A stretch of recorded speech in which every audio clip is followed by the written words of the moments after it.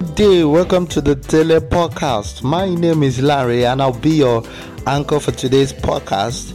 As you know, it's a teacher's show, and today we want to quickly dive into a very important topic, an issue which I believe all teachers, need to find a way to stop and see what we can do to effect the necessary change in the society. And this particular topic is on examination malpractice, the cause and its effects. As we all know, examination malpractice is a serious issue in education that undermines the integrity of the education system and the quality of education. It can take many forms such as cheating, plagiarism, impersonation, and the use of prohibited materials or devices. When you look at the society today, we find out that malpractice is fast becoming a norm, both in the private and the public sectors. Most especially when it comes to students writing their West African senior school certificate examination, you find a lot of atrocities being done. The question is, what went wrong? Where did we get it wrong? And it's so appalling to know that even the system in a way has a way of aiding students to commit this malpractice.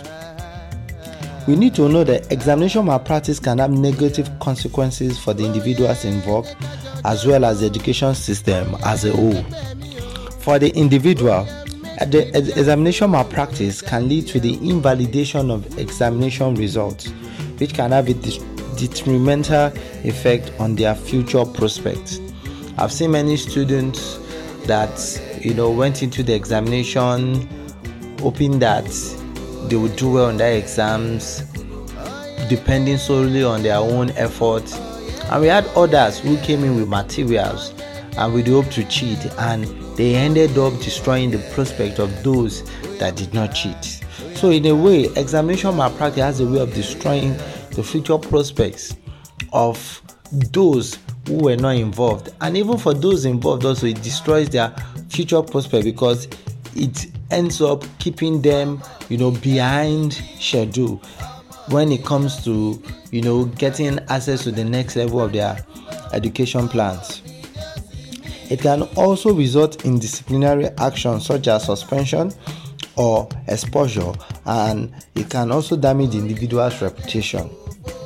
For the education system, examination malpractice can lead to a loss of public confidence in the examination system, as well as the quality of education being offered. It can also result in a lack of accurate data on students' performance, making it difficult to assess the effectiveness of education programs and identify areas for improvement. Yes, it does that.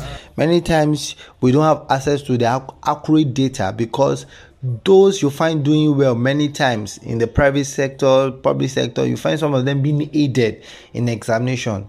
And that's why these days we find out that the kind of graduates that are being produced are so wishy-washy as a result of what happened when some of them were getting into the secondary school and when they went out of secondary school to get into the higher institution. To combat examination malpractice, a number of measures can be taken, such as increasing security measures during examination, implementing strict penalties for those caught engaging in examination malpractice, and promoting a culture of academic integrity through education and awareness-raising campaigns.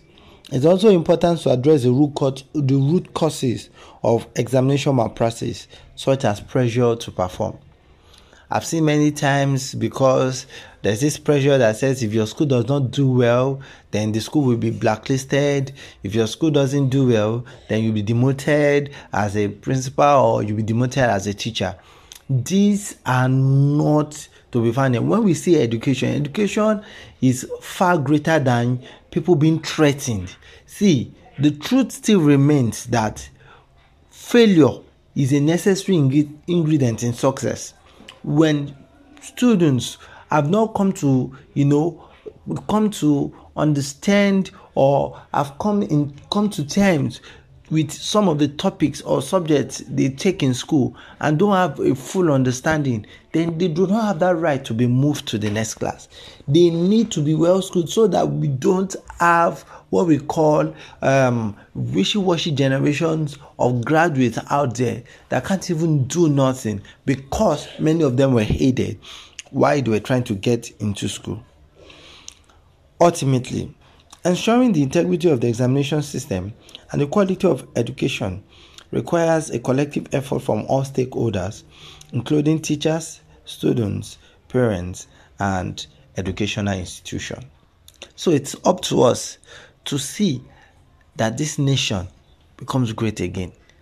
Never forget that malpractice will always be a worm that will continue to eat the fabric of a nation if it is not addressed.